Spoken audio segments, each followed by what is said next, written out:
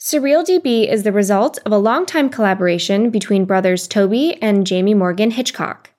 The project has modest origins and started merely to support other projects the brothers were working on. However, over time the project grew, and in 2021 they started working on it full-time. Since then, the project has gained serious adoption. What makes SurrealDB so special? Tobie Morgan Hitchcock is the CEO of SurrealDB, and he joins the show to talk about his multimodal database, support for graph and time series data, why they rewrote the entire project in Rust, and more. This episode of Software Engineering Daily is hosted by Jocelyn Byrne-Houle. Check the show notes for more information on Jocelyn's work and where to find her.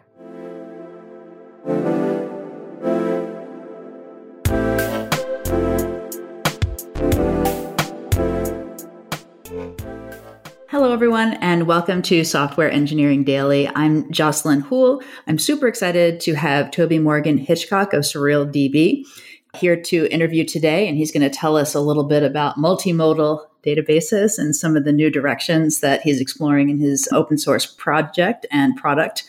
Welcome, Tobie. Thanks so much, Jocelyn. Thanks so much for inviting me and having me on the show. So one of the first questions I had for you is, you are a co-creator or the creator of SurrealDB? Actually, I got asked this early on this year when I did my first talk about SurrealDB at Rust Nation UK. I'm the technical creator of SurrealDB. My co-founder and brother, Jamie, he is the designer, the person behind the brand, and also created the business with me. So we're both creators. If it's technical, that'll be me.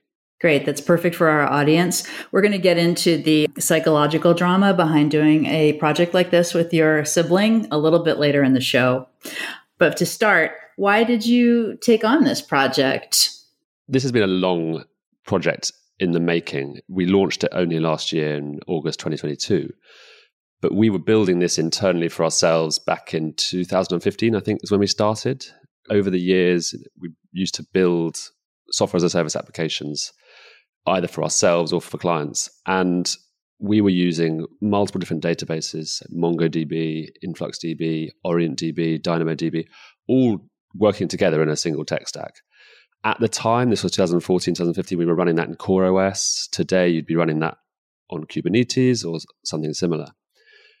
And we wanted something much simpler. We wanted the power and performance of a database with that query flexibility, that query functionality that you'd expect from something like Postgres or MongoDB. We wanted the simplicity that enabled us to build applications quicker so that we could focus on what we were making our revenue from. And out there at the time, there was Firebase and other similar tools like that. Really, we wanted, as I said, something more powerful. And that was when we started thinking, how do we go and create this and make it a tool that people can download as a single binary and use as they would a database? So that research started in 2015, and we started building that internally in 2017, used it internally in 2018, and then decided what we'd built was far bigger than anything that we were building on top, and decided to make that available to the world last year. So it's been a long time in the making, and it's great to have it finally out there and people able to see what we're working on. Well, that makes sense. You've got a pretty wide set of capabilities described on your website and in your documentation, and I was wondering about that. I think we're going to dig in a little bit more into this idea of multimodal being very powerful, because I think that's always been the trade-off.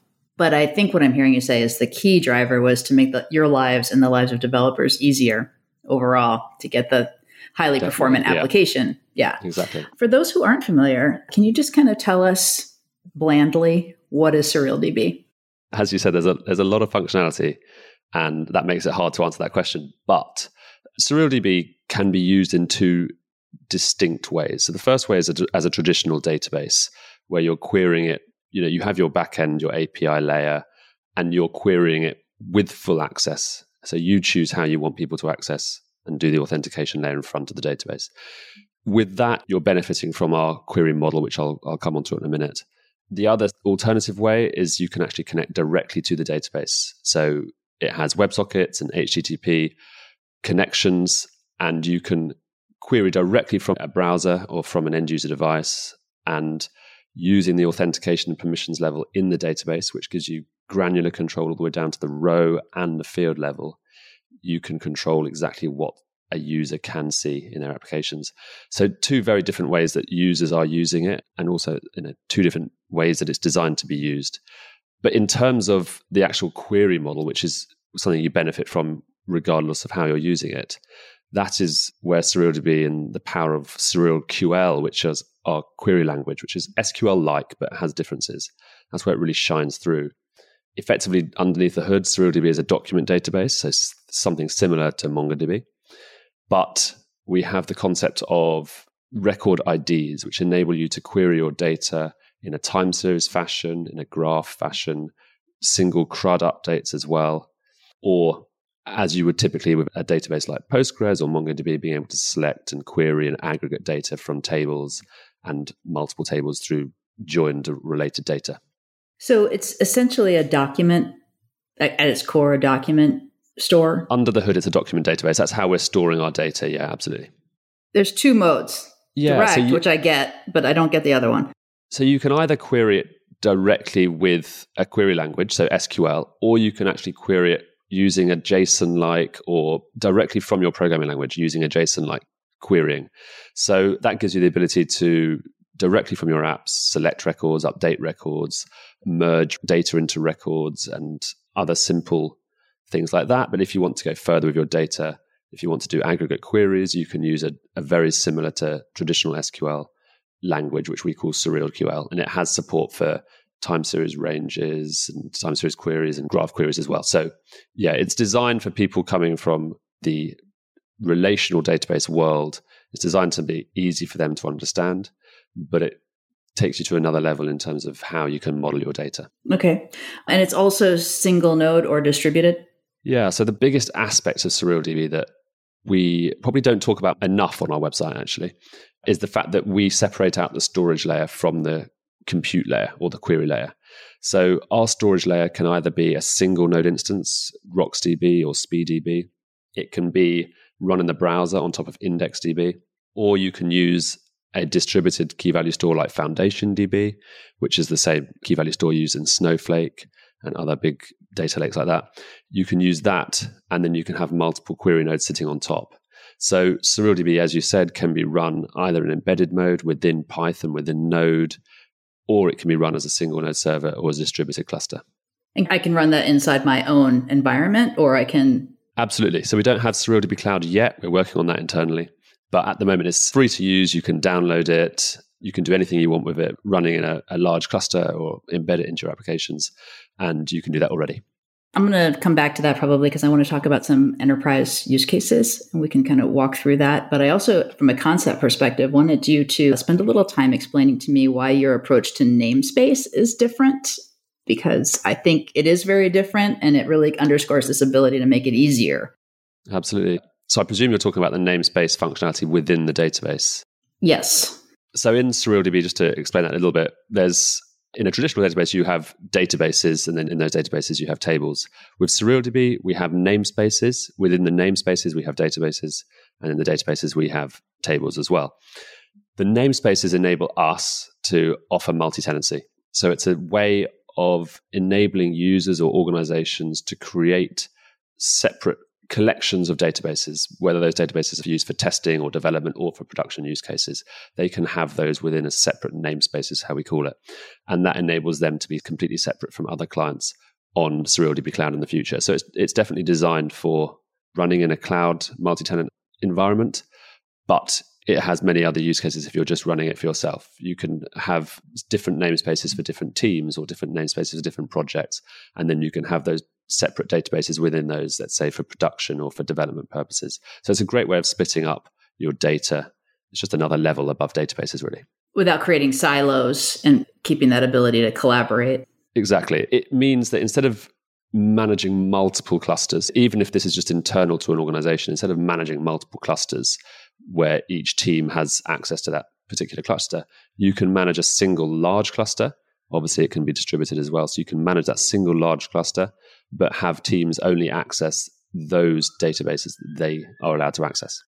It's interesting. I'm possibly out of my depth on this, but I will just say from my perspective, working in like large scale enterprise data environments for like financials and very big companies, that seems like a huge asset. If I heard about that, I would feel great because we have so many teams across different lines of business and then also contractors coming in and out. It can take weeks to just get people into a dev and QA environment.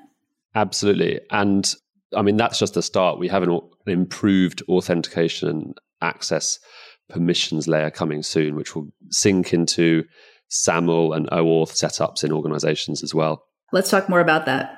Another exciting feature we're working on is siloed encryption within each of those namespaces and databases so that each namespace and database has a completely separate level of encryption. Yeah, let's break that apart. So if I have a namespace with siloed encryption, that namespace has its own encryption key? Yeah, it'll be using its own set of rotating encryption keys. Obviously, as a cluster owner, there are master keys as well. But effectively, the data within that namespace or the data within the databases underneath that namespace as well are all encrypted with different rotating keys. Let me just test that out from a use case perspective. That would be something like, hey, we're all working together with a data science team that has access to like fully in the clear PII and sensitive data for, say, like customer behavior. That work could just happen with that data science team then, but then later be shared. Yeah, exactly. So you'd be able to share it with the improved access layer that we're working on at the moment. So at the moment, there is an advanced access layer where every single row, every single document, every single field of those documents is passed through that permissions layer to detect whether you are enabled access to that or not. We're bringing that even further up the stack so that every user who touches SurrealDB in any way gets to go through this permissions and authentication layer as opposed to just the end users. But in addition, that encryption, the separation of that encryption means that it doesn't matter if your team is running on a large cluster. The team is only able to access and so it's a resource. The data exactly. Okay, I get you. So it's a resource side. On the authorization side, this would enable teams internally to an organization, but you could also share externally with certain data contracts. Yeah, absolutely. So we're working on a new policy framework, which will enable you to give exact permissions to certain functions or tables or rows of data that you want to share with a particular user. So it's really, I must stress again, this is something we're working on, hopefully coming in later this year or the beginning of next year, but it will give you really fine-grained control, whether that's for a team or different departments in an organization, just to be able to see and do exactly what they want, right down to whether they can run functions against that data or run certain queries against that data for analysis purposes. So it's really powerful. It's really ambitious. It's very ambitious. And making that perform well is one of the biggest challenges. But that's what we're here to do. Actually, yeah, I fully feel confident that you're going to be able to make it performant operationally too. It's, it can be tricky because people want that level of control. But then once they get it, how do they set those policies, right? And figure that part out. Yeah. I mean, for that, we're going with I can't remember the name now, but we're going with a policy framework that is already, I think it's called CEDAR. Okay. It's really widely used. It links in with how Amazon and Amazon Web Services do their policy generation as well. So it will enable SurrealDB to sit even more central in the enterprise stack and enable that authentication that larger organizations need. This is like some plain English declared policy language that regular people can do. Exactly. And it gives you simple control or very fine-tuned advanced control if you need that. Interesting.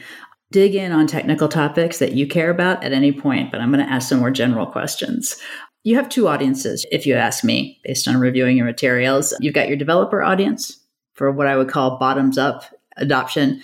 And then it's pretty clear you've really been thoughtful about very large-scale enterprise, which even people who think they understand it, once you don't know until you get in, how hard it can be. When you think about those two audiences, what are your top 3 leading benefits you share with developers? Let's start there. Yeah. And it's always a tricky one, right? Because to aim at both of those groups, you have to cater to the functionality and the permissions that both of those want. So whilst we do want to have SurrealDB be this database that developers, indie hackers, users can hack on at the weekend and build their side projects, we also want to make those features work from an enterprise perspective or a larger setup perspective.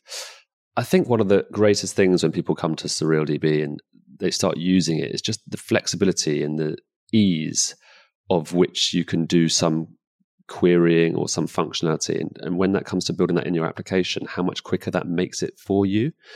The query language, as I said at the beginning, it starts off simple. You have insert statements and you have select statements, but it also works using this SQL-like language. It also works with nested objects or embedded arrays. It works by joining 2, 3, 4, 5 tables deep of relations together seamlessly just by using this dot notation, similar to how you would in JavaScript, let's say. But I think that's one of the most powerful things when people come to SurrealDB. It's you can start easy, but you can really do some advanced querying and advanced functionality with just one line of code. And if you compare that to join statements or other databases where you're having to potentially, as I say, use joins or bring that data down onto the device and aggregate that data together on the device, that makes it a lot harder. And with SurrealDB, it makes that a lot simpler. For the enterprise, that's also important, but that's just the first step, right? The enterprise or large organizations, they need to know that it's going in the direction that they need from a perspective of security, stability. And I think that's one of the reasons why we decided to build SurrealDB from scratch and not build it on top of other services or other libraries or other layers. And it's because we have control over that. We've built SurrealDB entirely in Rust. There are a few C libraries which we're working to remove as we go forward. So one of those is RocksDB and SpeedDB for our key value storage engine. But really, SurrealDB is a single Rust binary. You can download it. You can do your security auditing on it. You know how you can deploy that in your organization. And that makes it a lot easier comparing that to something which is built on 5 or 6 different other services. And you have to understand and analyze all of those different points of entry into those systems. So from the very beginning, and I guess it does make it a harder journey, a longer journey, because we're having to build more ourselves. But from the very beginning, we've thought of the larger organization, the larger deployment, and the enterprise market, definitely. Do you think because of the evolution of Rust and cloud data, it's time for more organizations to build from the ground up?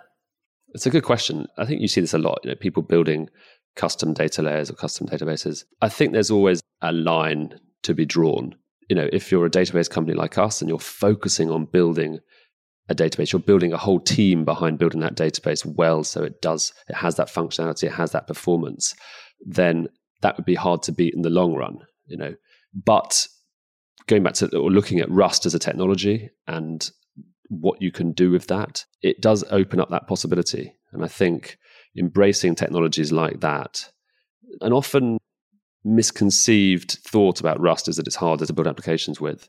And actually, once you get past that initial learning curve of the borrow checker or how data is passed around in Rust, you can build some incredibly advanced applications with great performance and with relatively simple code, actually, which is surprising. So for us, Rust has been a dream. We actually built SurrealDB in Golang initially, and we changed it. We started in 2021. We rewrote the entire code base into Rust. It took us about a year. And that, looking back, because we did at the beginning think, maybe we should just write the parser in Rust. Maybe we should just write the engine in Rust.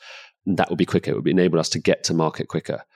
But now that we did the entire thing in Rust before we launched, it means iterating on top of that and building the functionality is so much easier going forward.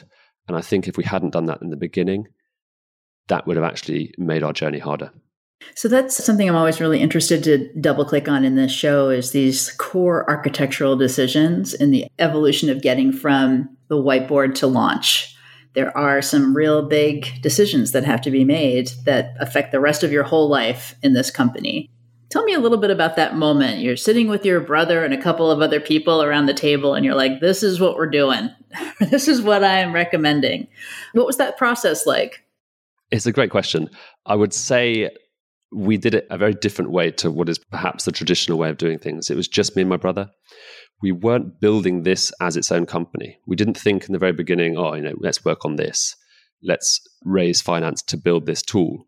We built it internally for ourselves, for our other projects. And because of that, we were able to okay, build slower, I guess, over time because it wasn't our focus. But at the same time, we were able to build exactly how we wanted it. We were able to reiterate and rethink and do exactly what we wanted in the product. But if you go right back to the beginning, this didn't start out with writing code, weirdly. It started out by using lots of other database projects. The first step is understanding what you can do and what you can't do. And then step 3, understanding what you want to do.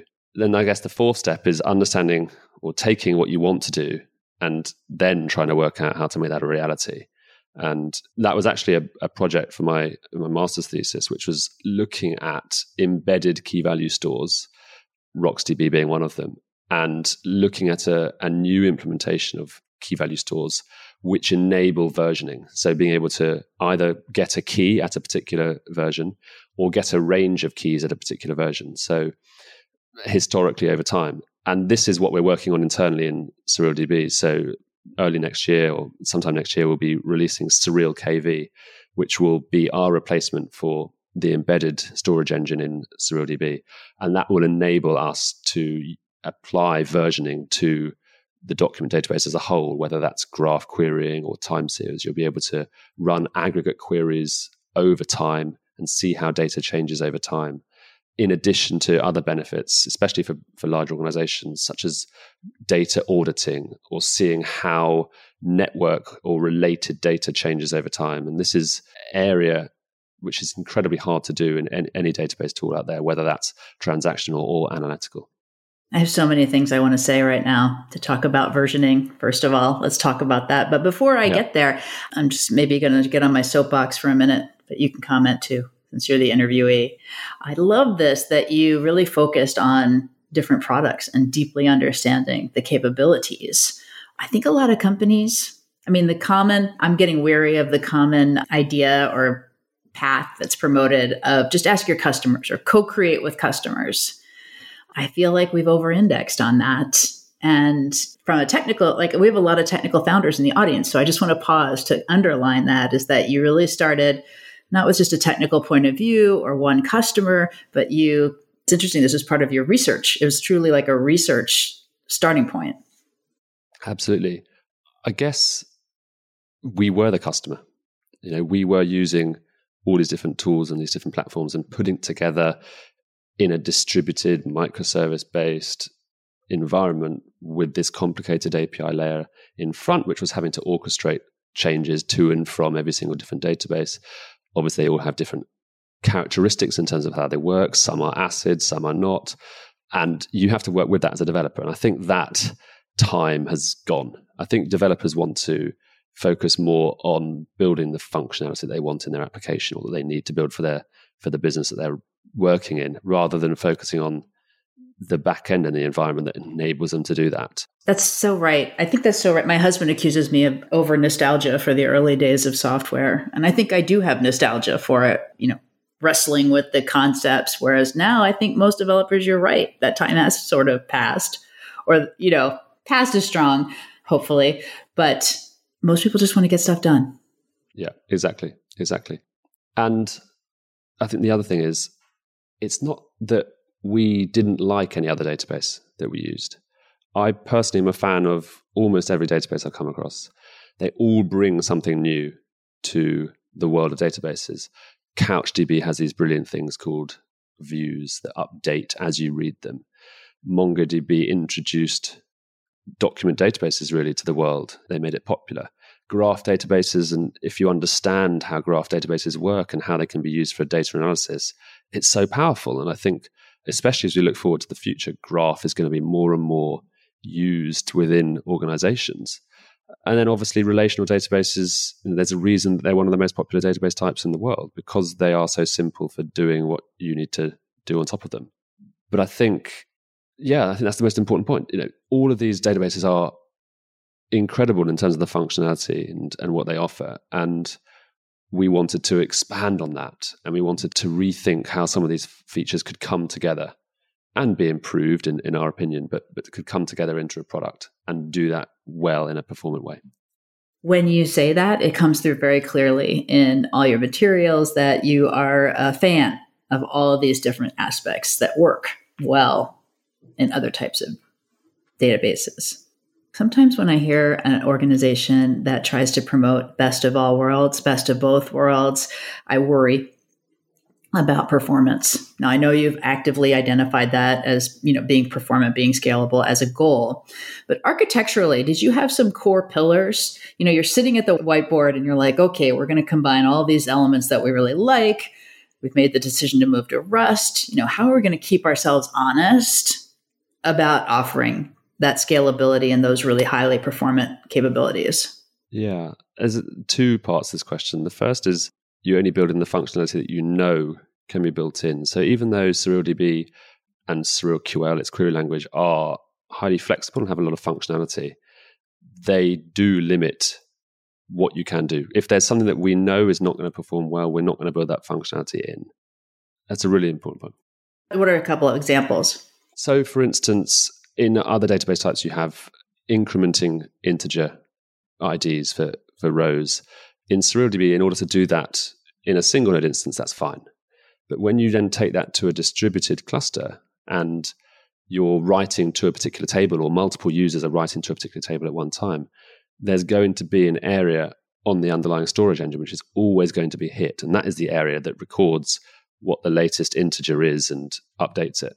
So that would then scale badly for any user wanting to use that. So really the first step is actually saying to users, this isn't how we do IDs in SurrealDB.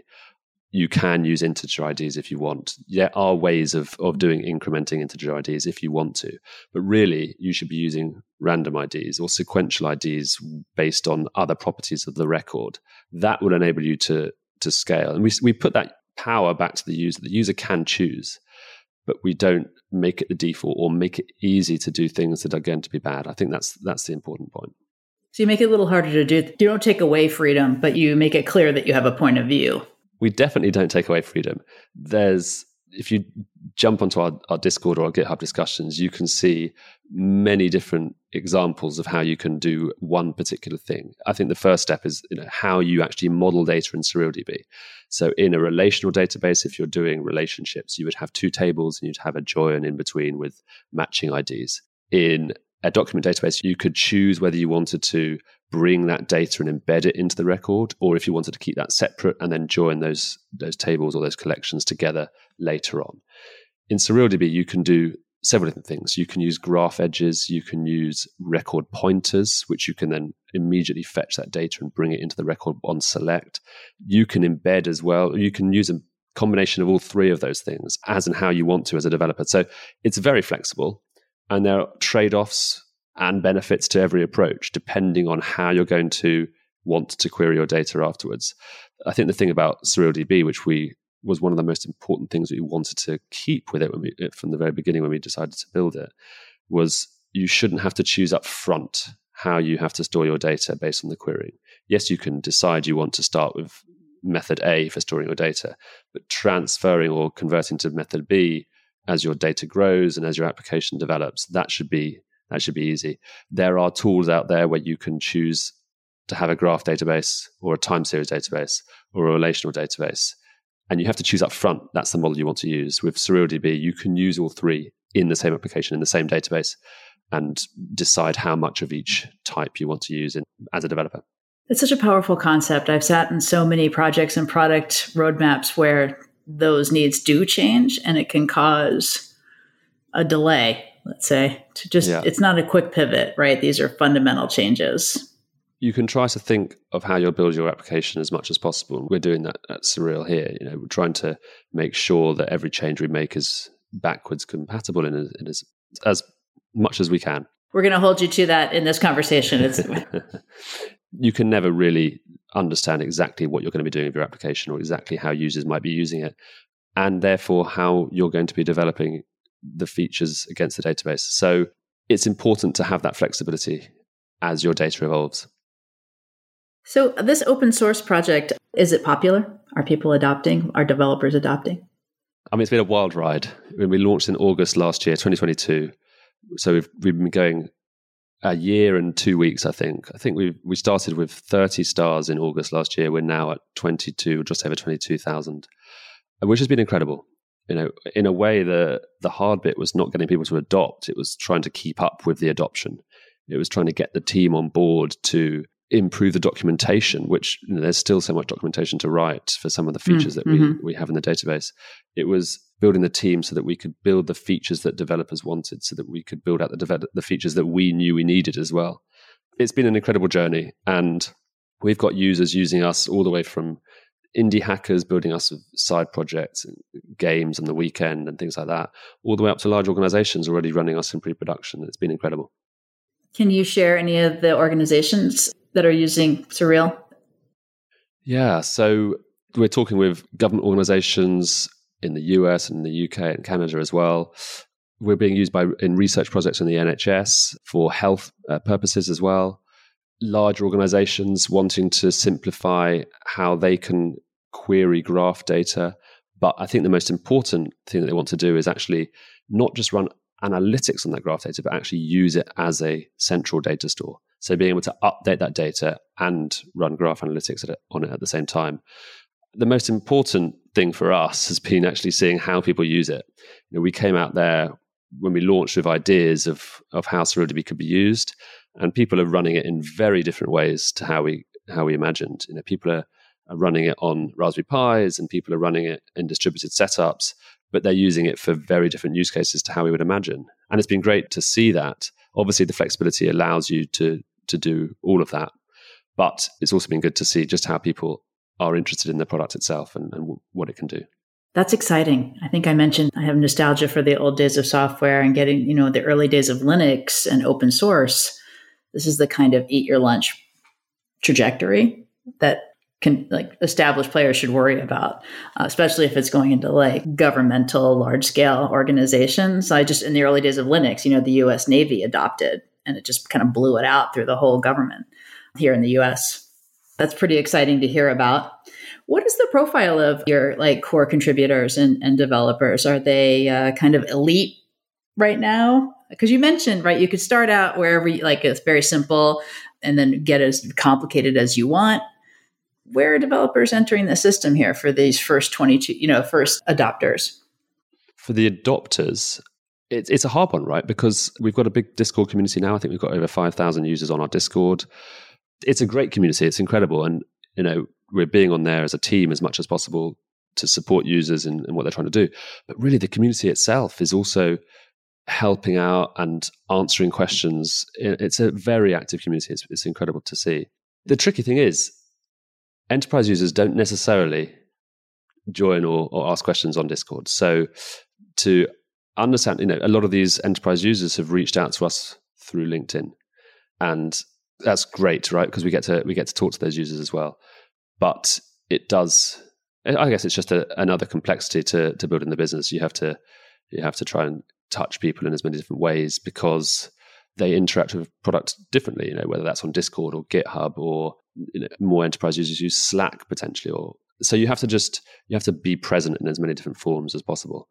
But how are adopters using us? I think we're still pre-production. We've got SurrealDB World, our first conference coming up September the 13th in London. And we'll be launching our version 1 on that day.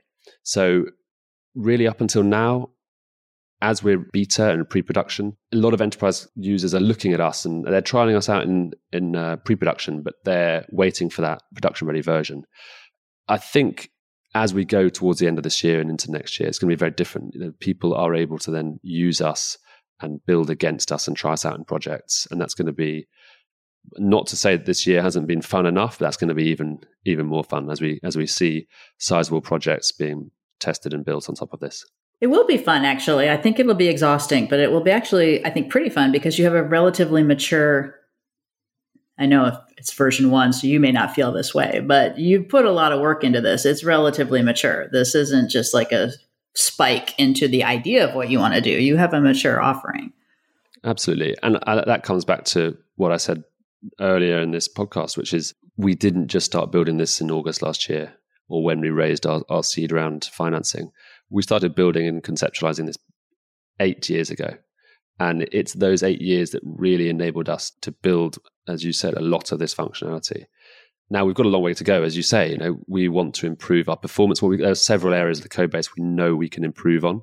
We want to improve the functionality even more. We're building our own embedded key value store, and over a longer period, we're building our own distributed key value store as well, so that we can replace Foundation DB internally. But it's a great start. This is our version 1, and we're excited to see how users use it. Well, congratulations. That's so exciting. And I didn't get back to versioning, which I will in a second, and roadmap. But before that, let's briefly touch on the topic of filthy lucre, because you have raised some money and you have some ambitions, right, in the direction of monetizing. Such an overused word, but, creating a business around this. Can you share any of your early thoughts around that? Yeah, so we raised our seed round from First Mark Capital in New York, and it's been an incredible year. A lot of users are crying out for us to launch our SurrealDB cloud, so our hosted version of SurrealDB, and we're working on that. To launch it, we have to make sure we're happy with it. So yes, we could launch it now, but we're waiting and we're building on that approved permissions and authentication layer going into that. But it will enable people to just get going with SurrealDB so much easier than it even is now. And I say now because it's just a single one line of code to install and run SurrealDB. But we want it to be even easier than that. We want you to be able to spin up a free cluster in the cloud and get going and developing on it and seeing the power and the benefits of what you can do with SurrealDB immediately. We're not launching that this year, but we're launching that very soon, hopefully. Okay, and that'll be the core of the pivot point in the discussion around what the commercial component of this would be. Absolutely. I think it's important to note that there are a lot of different database tools out there that have a community edition and they have an enterprise edition. The community edition is free and the enterprise edition is paid for and not necessarily open source. With SurrealDB, everything you see and every single thing you see in the enterprise product is in our source code. It's available to you to download and to use. Obviously, from a support perspective or from a hosting perspective, SurrealDB Cloud will help you out and it will run and manage and maintain that for you. But if you want to be running this in your own cloud, if you want to be running this off-grid or in an IoT device or at massive scale in your own data center, then you can. And it's not separated into a very limited community edition and a closed source enterprise edition. I hope all the open source founders out there are thinking about what you're saying. When I read that on your site, it was like a breath of fresh air. Before the job I have today, I was doing investment at Capital One Ventures and talking to a lot of different companies. And it was almost like a surgical, detailed analysis to separate out for every product what was the open source component, what was the enterprise component, and then evaluate them. It's gotten a little too complicated, especially for a big platform like yours. So bravo, that was a good choice. It is complicated. And every single license, even if you use the same license terms, they can be different. We're using the business source license, which it's technically, according to the OSI initiative, it's technically not open source.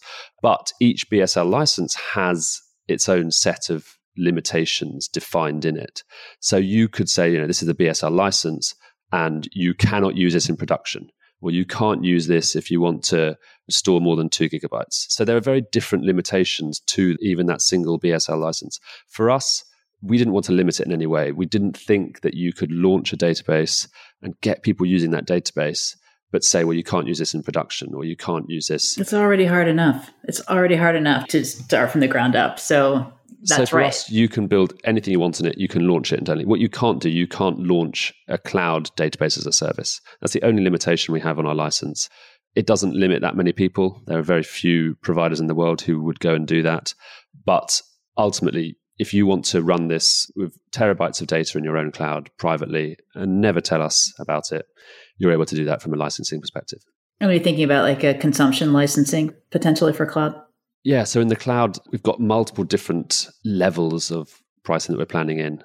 Okay, I don't mean to ask you questions if you're not ready to share. I was just curious. So we're going to be based on consumption with a shared storage layer. So that will enable us to offer better pricing to our users. The difference being that they'll be on that shared storage layer with other users. So there'll be obviously scalable compute, scalable storage, but it will be shared with other users. If you want more than that, if you want dedicated compute, or if you want to go up to your own completely dedicated cluster, then the pricing changes obviously slightly differently. With your own cluster, you're paying for the node size, the cluster size. But going back to that point at the beginning, which is with the silent encryption, even if you're on a shared storage layer, That silent encryption means that your data is never encrypted in the same way to other people using that same storage layer. It's coming from the finance world, right? A lot of finance folks are going to want that. All right. So quick question so the alternative to using Surreal is messing about with a bunch of different databases and navigating as best you can. We know that's the substitute or alternative.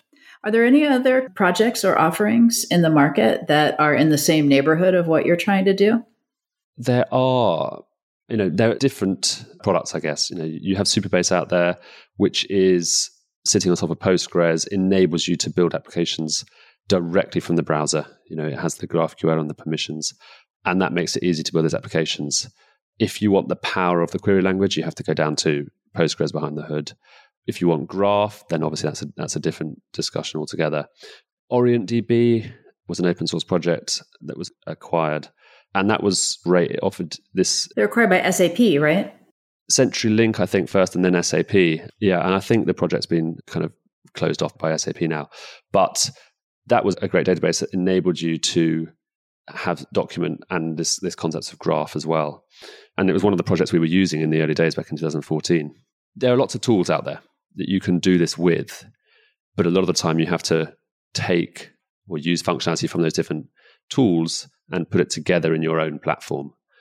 And that's where the power of SurrealDB comes. It enables you to store your data in SurrealDB in a way that scales, in a way that works for different pieces or different parts of your application as they need the functionality, independent of other parts of the application. And it enables you to use all of that functionality within a single system, which is bound by ACID transactions. So instead of having to coordinate writes and reads and synchronization between those different database platforms or those different services, you can rely on a single platform to do all of that for you. And I think, as a database, we'll always get compared for performance with other tools. How quickly can you read X number of records and how quickly can you write X number of records? But when you add all of these different pieces in a microservice-based architecture together, I don't think many people are testing the performance of that as a whole. When you have to take 10 or 30 microservices or 4 different database platforms and synchronize that with multiple API platforms, and then you test the performance of that and the characteristics of how it works from a data consistency point of view, how much easier is that compared to using a single system, which includes permissions and authentication right into it? No, that's right. And I think there's so much that people want to do that's much more connected and cloud architecture oriented, but the data is the Achilles heel. Absolutely. Right? Absolutely. Not just the data itself, but also, for lack of a better phrase, context switching between, sort of slower analytical databases and your real-time stream. But, customers, even inside your own organization, lines of business don't really care about that. They just want to be able to get that customer data and make an immediate offer and then see the analytics. They're less interested in our commentary on different modalities, right?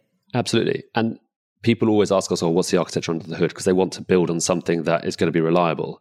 But at the end of the day, the big organizations, they want to know that it's stable, secure, and it's going to work for their use case. And those are the most important points. And visible. I mean, we didn't get into versioning enough, but this visibility component, and there's just a lot of people talking about this right now, but I think they lose the narrative perspective of these use cases within large organizations, right? Because I might have visibility on my lakehouse, and then I really don't know how it's interacting downstream as it's combined with other live data.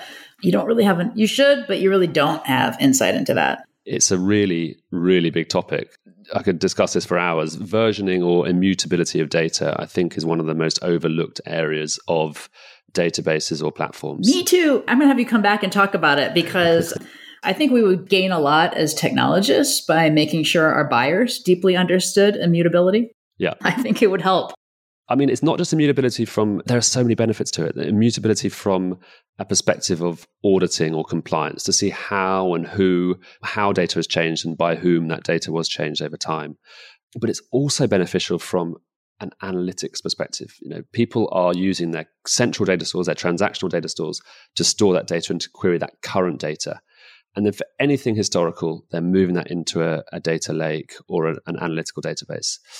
And yes, you can run queries, you can store massive amounts of data in those databases. But what we really want to see is we want to see your central data store being able to analyze queries historically without those historical versions affecting the performance of your latest or current queries.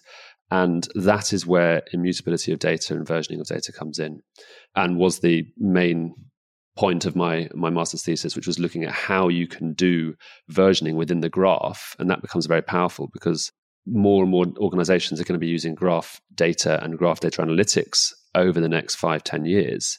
But being able to do that in a very simple way, coming from a lot of these people are coming from relational backgrounds or document database backgrounds rather than graph database backgrounds. So being able to understand those concepts from the background that you've come from, but being able to apply those queries and that analysis over time, that becomes really, really powerful. I'm going to have you come back and talk about that, because I also love what you're saying about the mindset side of it. I do data all the time. And I even find myself pulled up short a little bit because I started in that structured world of, databases. And now it's just a different way of thinking about it when you think about the size of the data and these new modalities for organizing it. It really is. And even if you forget about versioning or immutability for a minute and you just think about graph, we do not look at the world and think of everything in tables or collections. We look at the world and think of everything in terms of relations and how things relate to each other. This person is a brother of that person. This person works at an organization. This person made a change to this document. And you can definitely describe those in spreadsheets or tables. But when you get your head around how you can query that in a graph-based way, that becomes really powerful. It's great to see because people come to Discord and they're like, how can I do this? And you show them a simple query and they're mind blown by how simple you can make some of these queries, and they make sense. They make sense according to how your mind already thinks about the world. Now, when you add immutability to that, and you can then say, look, I want to find all people who bought this product, and I want to find the other products that they bought in the last 3 weeks. And that will give me products that I can recommend to a user with a really simple query. So that's just one line of code in SurrealQL. But I want to do that same query as of December last year, because I'm not recommending summer or autumn products. I'm recommending Christmas products. So I want to run that same query with the same performance characteristics of the current data, but according to the entire database as it looked at a particular point in time. And that was last year. And that should be simple to do. And also being able to compare how related data looks. If I want to analyze, let's say for fraud or network analysis, let's say I want to analyze how someone's set of connections or which ATMs they've been using this week. And I want to compare that to 6 months ago or 3 months ago and to see how that behavior is changing over time. Those types of queries are incredibly complicated and involve using multiple different data stores to do that. I wish we'd started talking about that. I used to work on mortgage finance products and do data for mortgage. And this is exactly the problem. That was a weeks-long effort just to put together your ask. Exactly. Yeah. Before you put it in code, just to write down for yourself, what am I even trying to get here? So I really appreciate that use case. You mentioned an example, this person's a brother. How's your relationship with your brother? Have you guys always done complicated, high-stress projects together, or is this the first one? This is our first venture-backed business. I'd say all of our other businesses were bootstrapped, but I don't think it's possible to build this type of business into what we know it can be. We know the interest for this product is massive, but we also know that you have to build a lot in order to take it out there to the world. So really this, as a VC-backed business, is really the only way. But we've been working together on projects for, I think, coming up 16 or 17 years now. We started out building websites and building applications for people before we started launching our own software as a service products. I mean, to say we don't fight, I think that would be a lie. But, we have a great relationship. I think it's really important that with your co-founders, and you see this a lot, a lot of the failures of startups are to do with falling out of co-founders or co-founders having different directions or belief of which direction should be taken. Trust is so important. I don't think there's anybody I trust more in this world than my brother. So it makes it very easy to work with him. Yes, you can disagree. Yes, you can argue. But at the end of the day, that trust is still there. And that makes it a great business partner to be with. There's also a lot of stuff we're doing at the moment. This year and these last few weeks especially have been busy, so I've barely seen him. But yeah, it's great. That helps with the relationship sometimes. Yeah, and you're working with Matt Turk at FirstMark? Yeah, definitely. Yeah, Matt's great. I mean, what he doesn't tweet about the data, the AI, the ML space, I don't think is worth mentioning. So yeah. Yeah, if you're not following Matt, I strongly suggest it because he's witty, in addition to being a very authentic, invested early VC. The king of memes. Yeah, it's worth it. Worth it. What I always like to just kind of wrap up with, first of all, thank you so much for spending this time with us. We have a lot of technical leaders amongst our audience who might be thinking about starting their thing, whether it's a project or it's a company. Do you have any specific advice for technical founders opposed to the rest of the founders? I'm a technical founder myself in terms of my interest has always been in the code. I think as a technical company, you also always need to think about the brand, the marketing, and how to go out to users. Not to say that's, obviously you have to have great product as well. That's really important. But you have to think about both. So as a technical founder, it's really important to get someone who isn't technical or someone who has, brings the other pieces to the puzzle, to the equation, and vice versa, right? If you're a non-technical founder and you're building a technical product, I've met many teams over the years who've outsourced or they've got it built. It's just so hard to build a business like that. You have to have someone who has the vision for the technical product in your team in order to build a good technical product. Yes, there are always edge cases, and I'm sure I'll be proved wrong. But I think those two things are really important. If you're building a technical product, you need to have great technical expertise and expertise in other areas as well. And that's what makes it much easier to build a business. So find the right partner and don't fight the domain. Absolutely. And you know what? The other thing is just start building. This SurrealDB came because I just started hacking and trying to write what I thought would be a great database. I have not, my master's thesis was in databases, but before that I had not done any content or courses related to databases. And, there's a lot of learning, there's a lot of white paper reading, especially if you're trying to do something new.